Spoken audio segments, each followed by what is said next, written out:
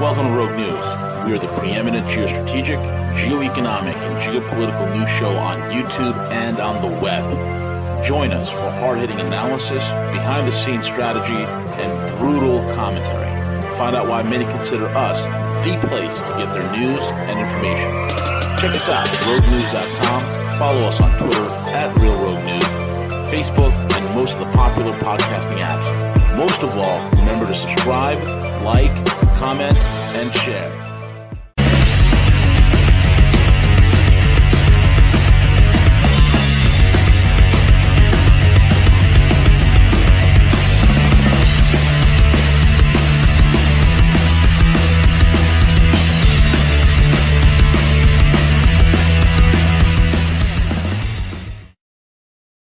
And we are live. Hey, everyone. Welcome to another edition of V is For Veles.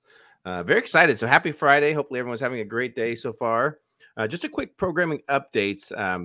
Today, we will not be doing a Hanging with Harley, but Harley did ask me to remind everyone that this weekend, the Schiller Institute is hosting an international conference titled Inspiring Humanity to Survive the Greatest Crisis in the World. As you know, Harley, along with Helga Zepp-LaRouche, the LaRouche organization is doing a lot of things to steer and change the current trajectory that the United States is going on. So do me a favor, jump over to the schillerinstitute.com, find out about this weekend's conference, tee it up, get ready to listen to it this weekend. It starts at 10 a.m. Eastern Standard Time on Saturday. Harley is going to be hosting the first two panels for this. I can't promise a simulcast on Rogue. Saturday sometimes gets a little bit difficult, but you can catch the full live stream over at the Schiller Institute. With that being said, Veles, welcome back, brother. How are you? Morning. How are you doing? I'm doing great, Veles. It's just it's been here we are, September 9th, and so far, Veles, it's been a very, very interesting roller coaster ride for September. Yeah, so hopefully you can provide a little clarity through it. I know you've recently been traveling, so go for it. Take us into it, bro. Sure, man. And V will probably not be joining us today, folks. He might show up later. We'll see. So I posted on the Discord site last evening. Today I was going to cover social armies for hire, a on-the-ground report from California. The unipolar, multipolar world, and some other stuff. So much like V, I went to a blue state and I got sick. So, towards the tail end of my trip, I wasn't feeling well. Went to a clinic and they're like, "Hey, you've got COVID." Not as bad as it was the last time because I relied on natural immunity rather than an inoculation. But anyway. Fortunately, California no longer has this rule like Europe that if they find you've got it, that you can't leave the state for 14 days or something. Thank God. Right. So, anywho, but and actually, at least the medical people I went to see were rather enlightened. Let's say we'll just leave it at that. I wish. Well, the good news, Veles, is you would have easily had a place to stay for those 14 days. Any of the homeless camps centered around Los Angeles, anywhere in LA, you would have been felt right at home. Go ahead. Yeah, then there's plenty of hotel space. So I've mentioned it on prior shows previously. I'm going in a little weird direction here, but just bear with me, folks. If things are getting you down, or you just feel worn out, call a friend, go for a walk, adjust your diet, get some exercise, but please call somebody or reach out. I recently lost a close friend to depression recently, and I don't need to tell all of you that stuff is real. So if you need help, folks, ask for it, and it's okay to ask for help. Yeah, don't act as though you're. Yeah, I want to back that up. Yeah, you're absolutely right. I've lost, three or four friends to suicide, and it's no fun. And in particular when you deem that person a close friend that you would hope that they could reach out to you during that time of need, but there's no fault, there's no guilt in just basically admitting to saying, hey, I'm struggling right now. I'm struggling with this, and to leverage that. It's not a sign of weakness. It's a Right. sign of strength to say, hey, I'm broken right now. I'm in crisis mode. I need some help. So absolutely. And that goes for the listeners here. You could be dealing with some things, some issues that are keeping you awake at night. So absolutely, Veles, sorry for your loss. I know that's not an easy thing. A lot of things to consider there, but great message to our audience. Yeah, I appreciate it. And as CJ said himself, I mean, if you got folks that you're wondering about, pick up the phone and give them a call. I've had some folks who listen to my show and some of the others here on Rogue who've made comments to me about, well, I need some more cheerful news. And it's like, well, as I often jokingly say on my show, doing the best I can, but we're also covering some heavy topic matter. So, but usually just people's personal lives and things like that are enough to wear them down. So do your best to kind of get off the grid if you can, and watch the diet and keep up with the exercise and similar. So armies for hire, to dovetail off of Gus's comments from Wednesday. We continue to witness inside the borders of the United States mercenaries doing their thing. Because this isn't Africa or South America, we don't seem to be getting it. So let me explain a little bit. When the FBI and their masters in private equity in the U.S. intelligence community pay for, keyword, pay for Antifa and BLM along with patriot groups to sustain the narrative, those are mercenaries. When they empower and enable the homeless to squat in Seattle, Washington, and Portland, Oregon suburbs to make those residents move out, that's a form of mercenary army. You don't need guns to be a mercenary force. The unknown and potential for violence can be as effective as violence itself. What would be interesting would be some classic investigative reporting to trace the sources of money and most likely the law firms who are dispensing those firms. It also begs the question what other resources they may yet bring to bear. A down economy makes people much easier to recruit. So Northern California and on the ground, give me a little room on this one because I've been on a bit of a vision quest this last week or two. This also dovetails into my armies for hire comments. Now, specifically, I was in Northern California last week. One of the many reasons why I was there to see Gary Newman. For any of you who remember the kind of synth pop British artist from the 1980s who's performing at a club in San Francisco called Bimbo's 365. It's a really cool venue, by the way. It's been there for years. The way they've got it, I would say decorated, but the way it kind of looks these days, it looks like the Haunted Mansion at Walt Disney World or Disneyland, which is perfect for Gary. Patronage at restaurants in San Francisco remains 45% less than it was in 2019. And if you're on the ground out there, you can see that with your own eyes. Parking rates in the city were much lower than I recall in prior years. You can also see where many businesses and shops have closed their doors. There's two key efforts underway in San Francisco worth noting. They have a new district attorney with a much different attitude, and the homeless are being moved out, though you can still see camps literally right outside City Hall. It's no secret why this is happening. There are wealthy people with pull who can overcome the social engineers ruining Seattle and Portland, among other places. Plus, the midterms are coming up, and they're trying to lessen the damage that may cause. You also have a base of people out there who, no matter how bad it gets, no matter how much reality is biting them in the backside, I find are still sitting in remaining restaurants in the city discussing the importance of the right approach and public policy coordination and planning. These are people who wear buttons or have bumper stickers on their cars because I saw them saying, "Keep California blue," or my personal favorite, "Keep Tahoe blue."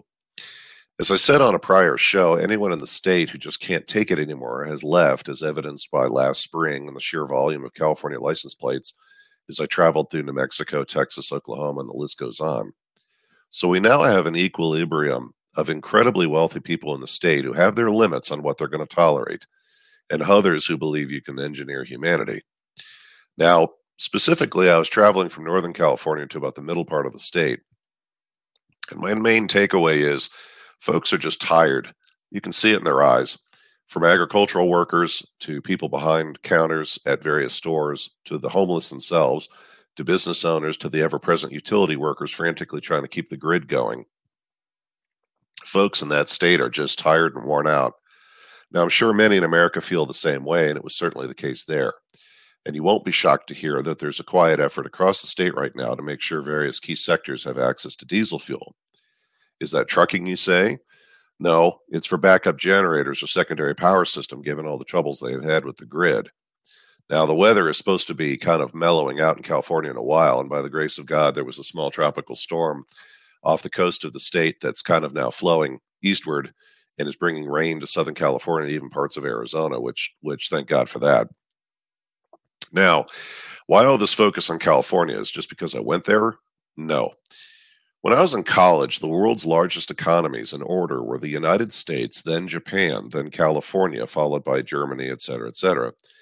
California was the third largest global economy. That's a single U.S. state.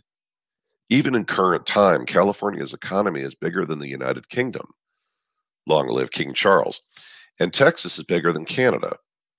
California is still in the number 5 or number 6 spot as of today's show, and is one of the largest economies in the world with $3 trillion in annual revenue.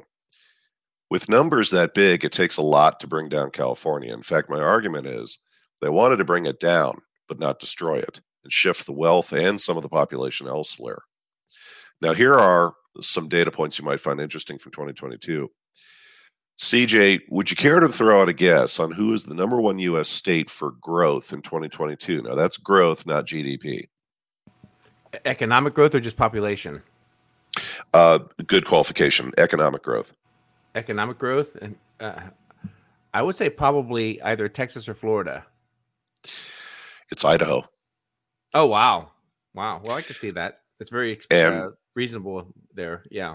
Yeah, now to equally blow everybody's minds, who's the number 2 U.S. state for growth? Washington State. Now, I know what some of you might be thinking. Veles, you just said Washington State, in specifically Seattle and Oregon via Portland, were in dire straits. Well, we have to distinguish from high-profile, attention-gathering metro areas versus the state's economics.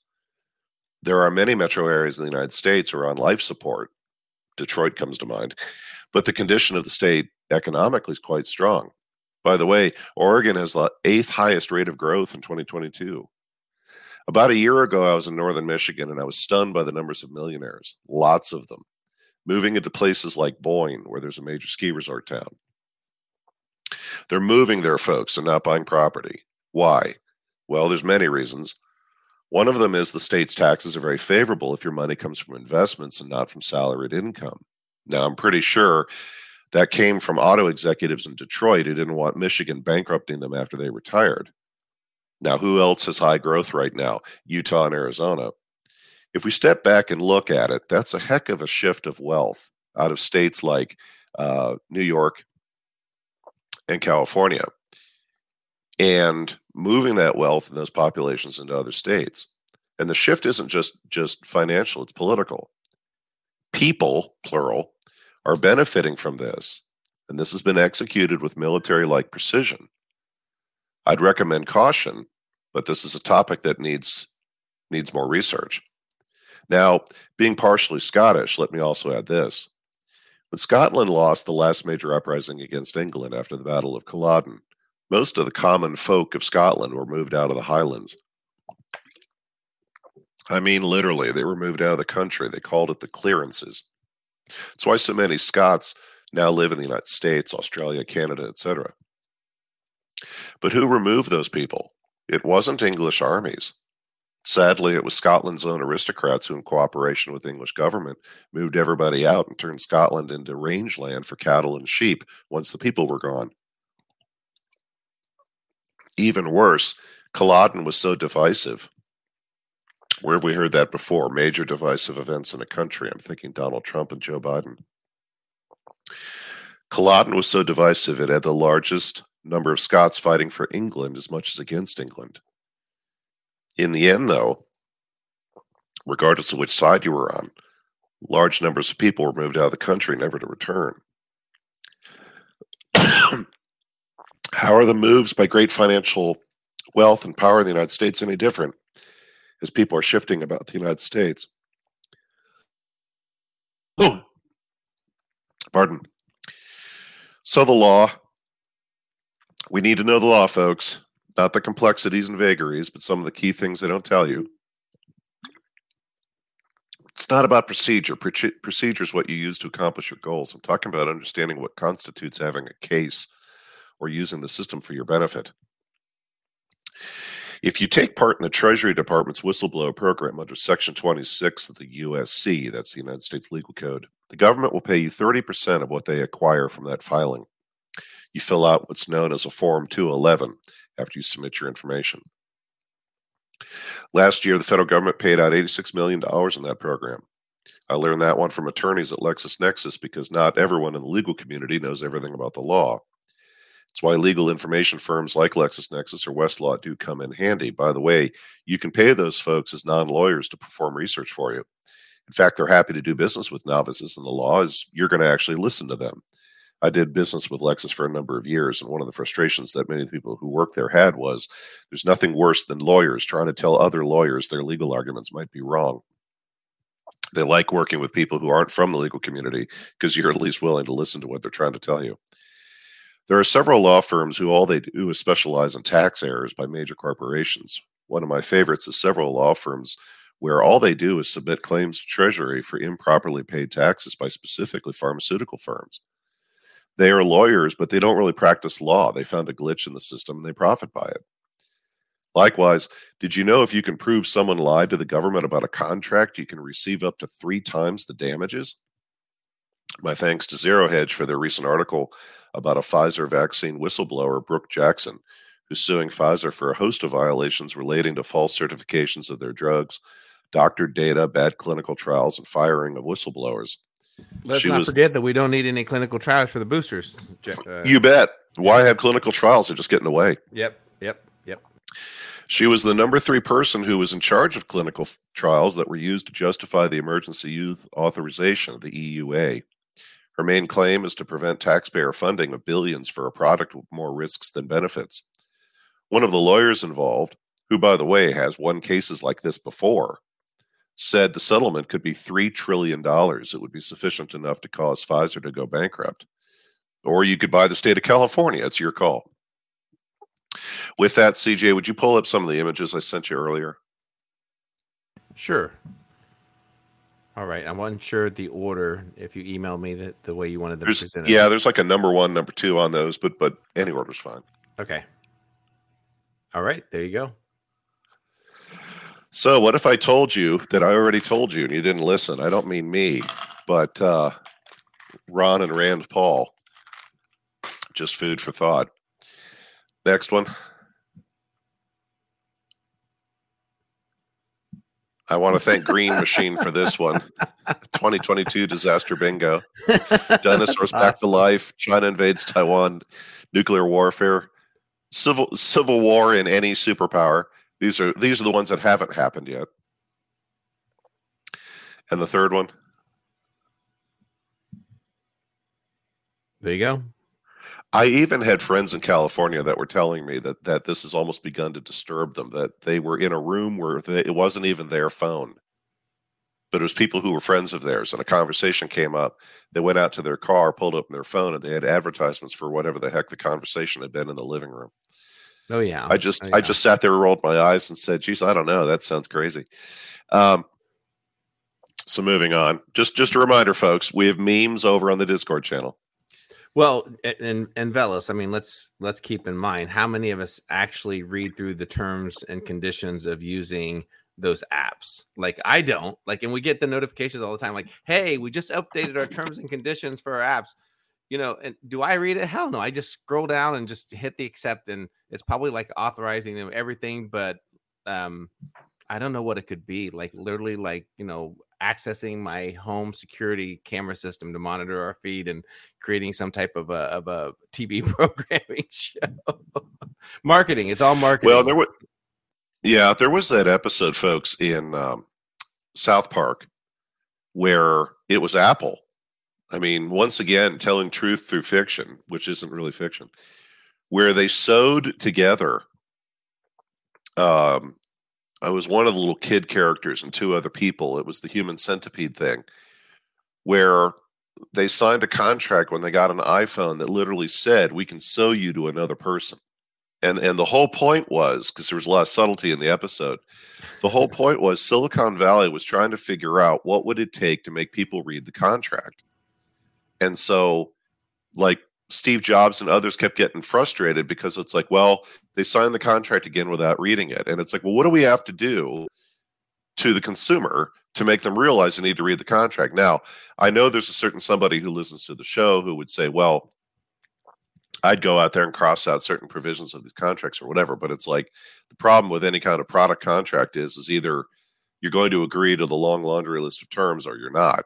They don't really go for you line iteming whether or not, to use a washer or a dryer or a cell phone, you're going to agree to their terms. Veles, real quick, if I can tell you, like even the technology, this was 10 plus years ago, where a lot of those digital ad reader boards, regardless of where they were, if you go up to a shopping window and they have some type of digital presentation or media, they literally have camera monitors that monitor your eye movement to see what you're targeting in on that ad, on that thing, and they use that data. I mean, it's been that way. I mean, that's 10 years ago. Imagine what it is today. Go ahead. Well, there's a couple things with that, CJ. The first is for many years, if any of you ever saw the documentaries, they were very proud of themselves back in the late 80s. They had cameras watch folks who would sit in chairs and stuff and just watch various advertisements. And not to be indelicate, they were monitoring eye movement and similar. For instance, they wanted a attractive woman to not be so attractive that the male subject is not paying attention to the product. Same thing for women in a conversely sort of way. These are also things that were profiled again in the movie I brought up 2 weeks ago called Looker. The difference, though, now, folks, is with your cell phone, and depending on the fact that, there's two cameras. There's not just the camera on the front of your cell phone. There's the camera that faces you.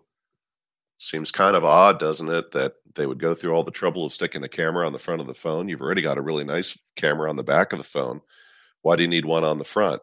Well, in case you want to take a quick selfie. Either that or they want to monitor eye movement while you're looking at stuff. Not that I ever had any experience with the Department of Defense using that sort of technology in order to manipulate foreign citizens. No, of course not. That's the realm of science fiction. That's crazy talk. So before I move into the unipolar versus multipolar world, let me cover a few things about the world in which we live. If you're living in the United States, at least, although there are laws I know of in a number of countries that actually also give citizens in those countries quite a bit of sway. But if you're a U.S. citizen, your Constitution, your rights under the law are extensive. And it goes to my earlier comment. You have to research this stuff. And I know it's a pain. Don't want to do it. And that's one of the reasons why networking helps. And that's where the Rogue Discord page comes into play. This isn't about anybody needing to run for office, but what I'm saying is keep educating yourselves on your damn rights, folks. And there's a friend of our show on Sunday nights who periodically does an informal thing in the lounge at 7 p.m. Central, 8 p.m. Not always there, but when they are, they have a superb knowledge of the law. Sometimes just a round table of us joking about stuff. On other occasions, they get into specific topics, including, farm rights and easements and whatever it might be. Start identifying what matters to you most. I know it's a topic I brought up before, and find ways that you can be involved. And being involved is a very wide swath here. If it's school boards, whether your kids are in college or you have no kids, local city councils, other issue-centric areas where you can get involved. There's several people out there who could use your help. Posted an article on Sunday, August 28th about Sharona Jackson. The FBI broke into her house last fall, handcuffed her and her husband on their lawn, dragged her kids by their shirt collars into their rooms, and scared the hell out of them. What was her crime? Well, she's an activist for school board reform, voting rights, and investigating election irregularities. And I'm pretty sure it's that last item because both parties and private equity and the intelligence community do not want anybody looking into the election irregularities. If you recall a show I did recently where I laid out what I think is really behind all of what happened during the last election. Now, she's suing a ton of organizations for that law enforcement raid. and it looks like she may win, and she's definitely getting some traction. Go do your own research, find local and national groups you want to support, and find ways to do that. I've offered examples of those groups on prior shows. Also, my frequent reminder about the Second Amendment. There's no need for you to worry about your guns just yet. Get involved locally and nationally where and how you can with your own research and using the law. You have rights, defend those first. The Second Amendment will take care of itself. And on that point, have no doubts, they're going to do everything they can to try and provoke violence in this country. They're going to try and provoke violence and confusion and sow chaos any way they can to try and screw up the midterms. I'm sure we're going to see some crisis actors coming very shortly on TV. Do not fall for this crap. Do not let yourself fall into violence yourself. And if you, as I've often said, if you find yourself, fooled or distracted by some of these things, look, these folks are professionals. We can't always avoid all the stuff they do.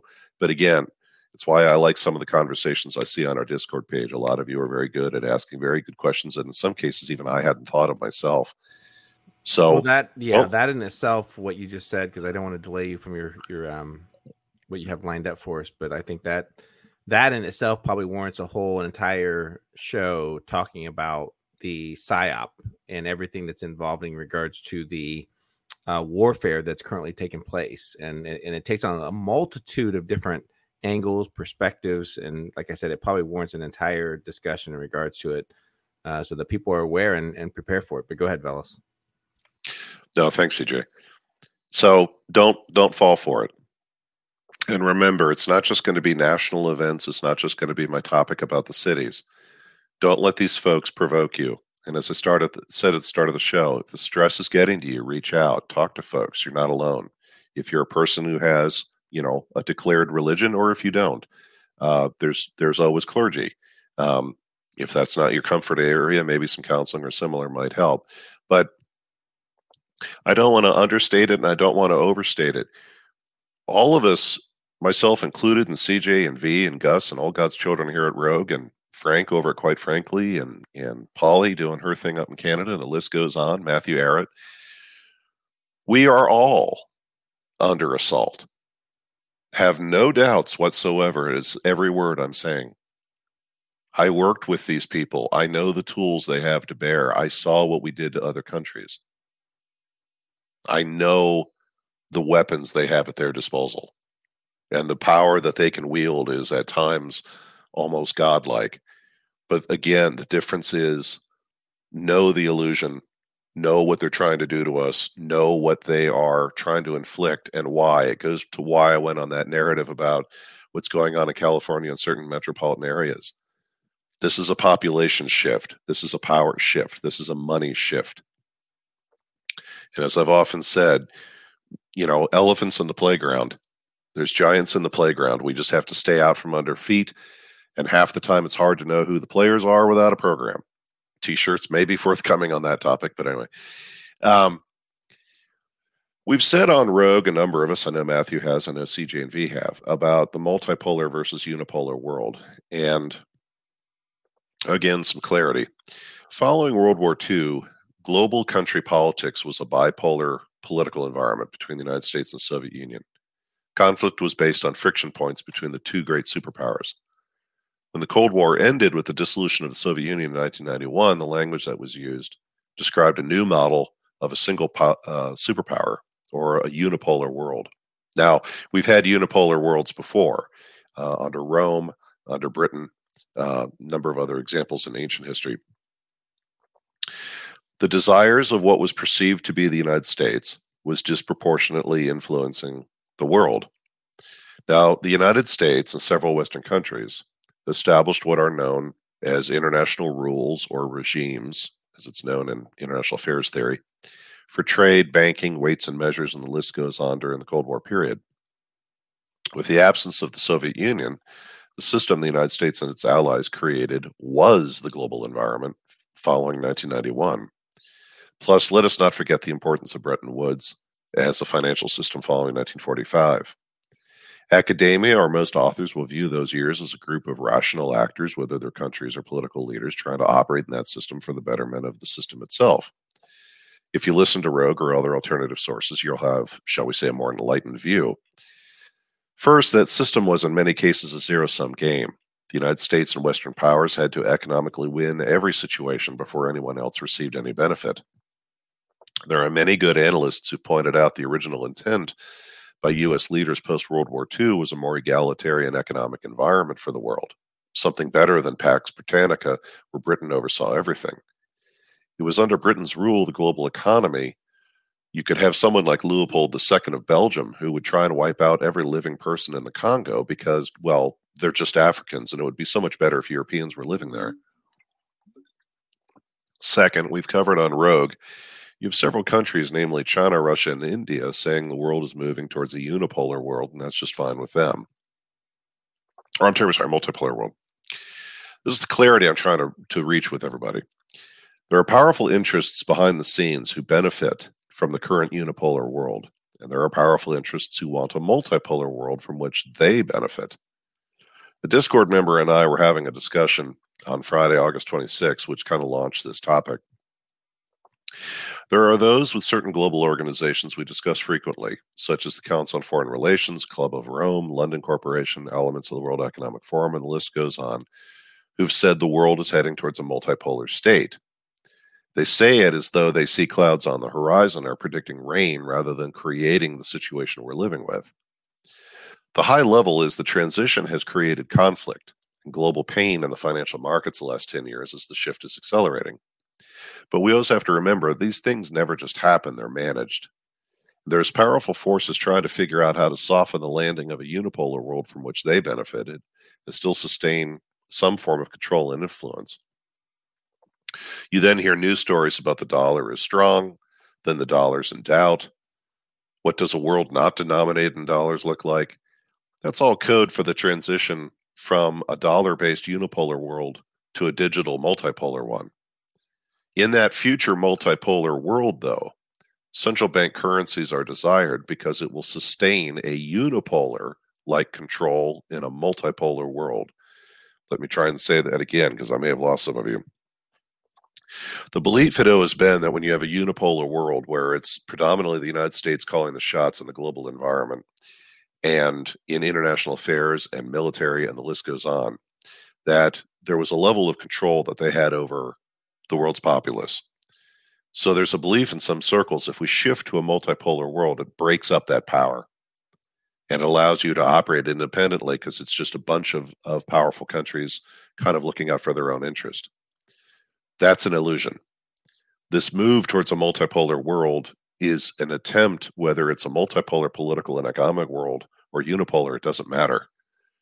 There are forms of control, and they're trying to institute through digital currencies and similar, that it doesn't matter what the political or economic system looks like. They'll still have immense influence and control over what people do. CJ has said this several times.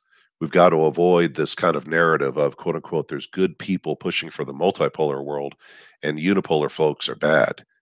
It's just more a reality of very powerful people above our pay grades on both sides are battling this out. And recall what I said as well about any media personality figure or public figure. They can switch sides in 24 hours if it's their interest to do so, and if their handlers say it's okay. So you'll continue to see people like Al Roker freeze up on TV, if you recall my show from 2 weeks ago. The challenge for us is our vigilance on the timing and the details as this proceeds. And it's my belief that the illusion of a multipolar world where all countries have a chance to interact equally without massive influence of the United States or other elites is indeed an illusion. The reality of that illusion is more centralized control in the world in which we live in. The net outcome for the United States, and for those of us who live here, officially as a world power will be lost prestige, influence, balkanization of the country, and a lowered standard of living depending on where you live. So what's needed? We need folks to keep working at the local level, like CJ often says. And if you don't know how or what that even looks like, then go start your journey to kind of figure that out. And you can certainly leverage the resources on Discord.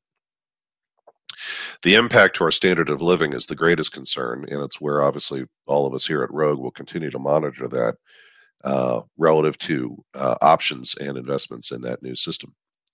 So with that, I'll open the floor, CJ, for your thoughts and comments. Yeah, I mean great perspectives, Veles. A lot to chew through that.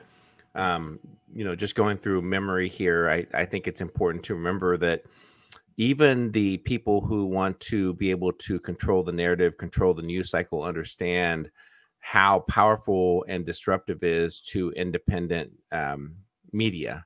I won't call us journalists. I'm not a journalist. I would never deem that. And so for that reason, you need to be mindful of people who are infiltrating that. I personally feel that they understand how powerful, Joe Rogan is, and that they will plant certain people on his show for their agenda. So that's one. The second piece of that is that, most commentators, including myself, we live within our own ideologies, our own belief system that we have been exposed to, whether it's life experiences or cycles that are happen that kind of lead us in our conversation. And you need to understand that. And it's okay to have those differences, several differences. Some people would say, hey, you need to move here because this place has the best, this and that. But when I look at it, I'm like completely polar opposite. Those things are going to take place. So as you listen to the commentary, you gather your information, is to put that filter on and to understand that person is going through it and speaking to what their life experiences is what their ideologies are, what their belief systems are. It may not be right. I'll tell you flat out, what I say a lot is what I believe. It's my belief system and where I hold true, but it's up to you as an individual to process it, to evaluate it, and to determine what's going to work best for you as an individual and for your family. And I know it's not an easy thing to do, because you're like, well, CJ, you're saying this, and Rogue says this, and this one says this. It's not an easy path to go through. So just keep that in mind. And I guess just do your own homework. So that's the first portion of it. The second piece of it is, I think what we're witnessing right now is an escalation of the power struggle that's occurring between the people who are trying to dictate what's happening in our country, and the opposite, which is the other elite class. So it's very, at this point, very transparent of that elite class struggle that's happening. Hence the reason why they had to break Obama out and put him back in on the pedestal, try to get him excited about some things with the deep state operatives. And at some point, we'll have to have a future conversation on how that is working to program us back into this status class of between, the left and right paradigm of what's happening in our country. We just can't be fooled by that. We have to understand that. Stay focused, stay diligent on what's right for you and your family and your community. Make those right decisions, and we can have open conversations, some open dialogue in regards to what that may look like. But at the same time, we can't fear about having opposing views on those things, because I'm a firm believer that it's healthy to have a difference in opinion about things, especially during this time when we're considering a multitude of things that are occurring to us all at once, whether it's the transnational agenda, whether it's the social construct that's taking place in our country, the social programming. There's so many variables, and it's all out there potentially, like Veles says, and maybe confuse us, maybe keep us lost, keep us hopeless that's happening. Because why? Because it keeps us in a state of either fear, of uncertainty. And I'm at this point right now in my life where I refuse to be managed by all of that. I'm more solid than ever that I'm dictating the direction that I'm going to in my life, for my family, and I'm not going to allow those things to dictate where I'm going through. So just do some look yourself in the mirror and ask yourself some tough questions and determine what that's going to be for you and your family as we navigate through this. And I, for one, don't even want to pretend that I have 10% of the answers to what this is going to look like. I just know this is that, what we're doing here at Rogue, and I don't speak for an entire Rogue, but we bring a multitude of different thoughts, thought leaders provoking different ideas, historians, people who provide certain understanding, certain analytics, people who are much smarter than I am. So take that for what it is, and it may sound like an uncertain topic, but I think it really falls back to the power of the individual to decipher information and determine what's going to work for you. So, Veles, I apologize that was long-winded, but I just felt it needed to be said. No, that's all good stuff and spot on, CJ. And the other thing too, I'd offer food for thought, folks, is always remember that back before academia became industrialized and weaponized, the whole point of, and I use the word loosely, higher education, even secondary school up to college, was, I wouldn't say to challenge belief systems, but to first start by giving you a wide variety of information. I know that theme is something that CG and I have said today, and it's been said on Rogue, and other folks in alternative space have said similar about we provide the information as best we can, and it has our views attached to it, and you need to kind of go off and do with that what you will. But that was the whole point of higher education. It wasn't indoctrination like it can and unfortunately is many times now. It was meant to offer you a wide variety of information that you may have not had previously. Professors really evaluated based on your capacity to think. It didn't matter whether or not they agreed with your conclusions in a paper or in a debate scenario or what have you. It was, is there logic to your argument? You could be flat wrong, but it was like, is there logic to your argument? Are you thinking logically? Are you thinking critically? And there's nothing more dangerous to anyone of power than being able to think critically. And again, it doesn't mean you'll always get it, but your ability to evaluate the situation. Now, I could go with kind of a George Carlin kind of narrative and just say, well, simply if we begin from the standpoint that everything we hear is bullshit and work backward from there, that's a bit jaded, but it is kind of true, especially now. Before I left out to the West Coast, or the left coast, if you will, I had been just on a personal level pondering a lot of the stuff that's out there in the news right now. And as I've often said, many of the alternative websites or aggregator news sites, whether it's Citizen Free Press, Zero Hedge, Rantingly, and each of these kind of have a different audience to whom they're appealing, Revolver, the list goes on, especially Zero Hedge from the financial standpoint. There was kind of a narrative out there, and there were a number of stories talking about the content that we see, and it was kind of this attitude of who in the heck in their right mind can still believe the shit they're spewing. It's like the White House. Now, I've got Mike Moore of True Pundit over on one side, where I take at face value what Mike's saying because he's been proven right many times, and it makes sense, and there's others who are confirming that. Plus, there's the FAA flight logs. President Joe Biden is like some character out of Star Trek where they just keep him medicated and roll him out when they need him to say something. And the rest of the time, they leave him in a room with a toy and just tell him to keep himself amused until they need him again. It's one of the reasons why they keep sending him back out to the media spin was, well, the president has the right to take time off and spend time with family. That's bullshit. They run the state that they're from. They have for years. It's multi-generational. You can go get Ryan Dawson's big poster about the Biden family as a criminal enterprise. It lists each and every family member and what they're involved with up in Delaware. But I've said before, why do they keep sending the president back to Delaware? Well, number one, because it's a family property. Number two, it's not the White House. Number three, there's no records. There's no records of who's visiting him. There's no records of doctor's visits. There's no records of anything. And that's another reason why it takes place.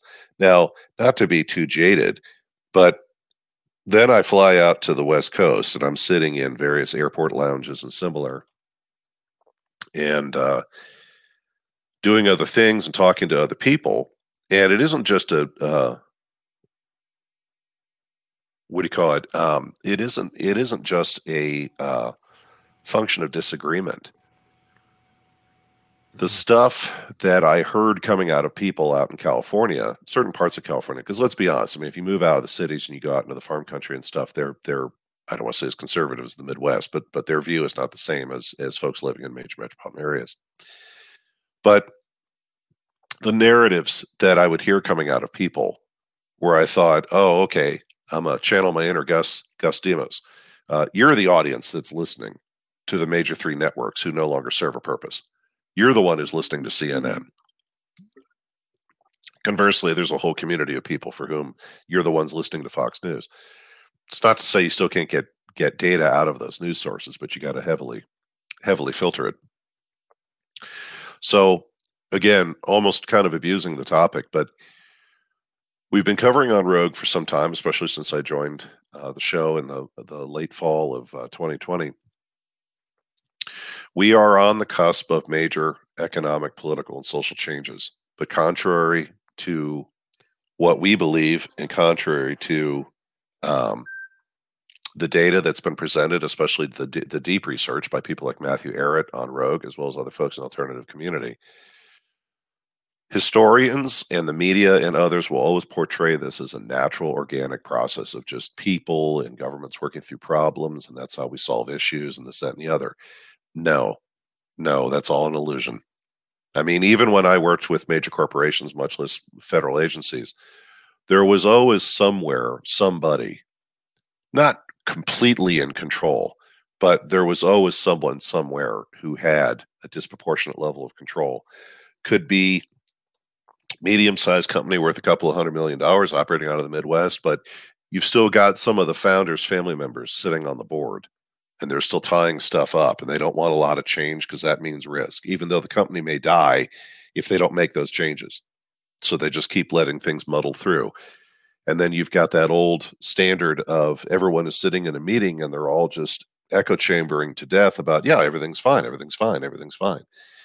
I mentioned on another show that, we've got more and more stories out there of people talking about folks inside federal agencies or people in the medical community who are saying, well, I'm going to lose my job if I have to do the following, if I have to give you other medical choices, if I have to give you other options inside the government, et cetera. Now, on the one hand, you could get tied up on that narrative and trying to get, quote unquote, to the truth, whatever that might be. Equally, it goes to why I keep mentioning this thing about the law. Or you can start doing research and figuring out how do you leverage the tools, because most federal agencies, and trust me, I know, most federal agencies have a host of ways that you can hold them to account for their actions. They're not going to tell you about it. I mean, I've been in government contracting like it's a bad scene out of the movie Brazil, where, for those of you who know the film, where everyone in the room is just sitting there saying, well, yeah, we're going to have to spend another 2 years working on this, and we just can't possibly get anything done. And I'm in the corner saying, well, but what if I filled out a federal SF blah, blah, blah form? And you can just see the sweat pouring off people's foreheads because it's like, oh, God, he knows about the form. And it's like, really? This is the world we're in. That, I remember telling a senior executive service SES officer in a parking lot off the grounds of the building we were working in for a major defense contractor. And I remember looking at him saying, I've seen some shit in this town and I've seen some stuff in DC, but I said, this is flat out fraud. This is fraud. And he's just standing there with his arms folded, looking at me with a 1,000-yard stare going, I really need you to stop using that word. Well, because it's not true? No, because it causes problems. Holy shit. Like, we're on the cusp of a human rights violation here. I need you to stop talking like that. Boil this down for me. Okay, fine. It's a Native American contractor out of Alaska. And they get the biggest set-asides of anyone in government contracting. I'm listening. So it's not a woman-owned business. It's not a minority-owned business. It's not you have multiple check boxes of different disadvantaged people in American society. They are it. And they're causing massive corruption and fraud here. They're delaying a major initiative for the government dealing with supply chains for the next 5 years because they claim they can't move data from point A to point B. And if you start investigating them, you're going to find they've committed fraud. And then we're going to have to go after everybody else who's committed fraud. And then it's just going to spread. And then you're going to have a car accident. Or we have this little known provision. Here we go. We have this little known provision where your firm won't be blamed and we, the government, can come up with more money. before we walk back in the building, explain this just a little bit more clearly for me. Sure. If you came to us and you filled out the standard form that says, hey, we did our jobs, but the government screwed up and we can't get our shit done and we need more money, well, then we're in trouble because the government screwed up. If you follow this crazy idea of yours of investigating another federal contractor who, let's say, hypothetically has done what you say they've done, well, then the inspector general's offices are going to get involved. And OSI is going to get involved, the Office of Special Investigations for the Air Force. And they're always looking for something to investigate. Never mind whether it's in everybody's best interest. I'm like, whatever that best interest may be. Yes, well, that's whichever way the wind's blowing, Veles. So we have a little note. You're fond of using forms everybody forgets exist. We have a form that says, well, it's the equivalent of, we woke up one morning and realized, shit, this isn't anywhere near where we thought it was. It's just one of those things. We need more money. And I'm like, wow, I'm pretty jaded when it comes to government contracting, but you mean to tell me we don't know what this is, but we need more money for them? And he goes, pretty much. He goes, go on the website. You won't find it under its official name. And I said, let me guess, go to settings or go to other? And he goes, go to other. And he goes, and you'll find this form. Now, don't fill it out today, but submit it to me like next Tuesday after all the meetings are over on Monday. And that's exactly what happened. And they came up with more money. So as the old saying goes, you may not like the way the system works and you may not have any control over how the system operates, but you sure as heck can move the system. And I noticed some comments out there about various experiences folks have had in court or with child support and similar. And it also goes to, I hate to say this, but it goes to what we've talked about on the show with what happened with various school boards. And I hate to say it, but it's like as soon as people's self-interest, your kids, were threatened in a way that, I hate to say this equally, rose to the level that it got your attention. It was amazing how fast people started picking up the phone and calling relatives, people they knew, doing research, putting notes together, people coming over to other folks' homes with cups of coffee, sitting around trying to figure this out. And it's like, oh, hey, did you know that most school officials are covered under insurance bonds in case there's some sort of risk? Did you know you can file a complaint with those groups? Did you know you can? I thought Freedom of Information Act was only if I want the Defense Department to tell me about Roswell, New Mexico. No, you can fill that out at the state level if you need the following. Oh, I didn't know that. And this also goes to my comment about people like Peter Thiel or others in Silicon Valley, and kind of circling back, folks, to the South Park episode with the thing about why did you sign the service contract for the iPhone? There are some, I worked with them when I did a project for those people up in Silicon Valley. There are folks in Silicon Valley that they're, I don't want to say as bad, but they're kind of the same mindset as English aristocrats in the 1800s. It's like the ultimate example of candid camera, for those of you who remember that program from the 1970s, where Alan Funt was always looking at the audience saying, we thought it would be fun and interesting if we did the following to see what people's reactions were. I once read a white paper by somebody who said that they always felt that candid camera was actually a CIA operation to test the public's response to things. The irony is that's probably closer to reality than most people know. But my point is, in all of this mix, the other irony is there are powerful people out there that they do like, for lack of a better word, pulling various experiments on people to see what the public's reaction might be.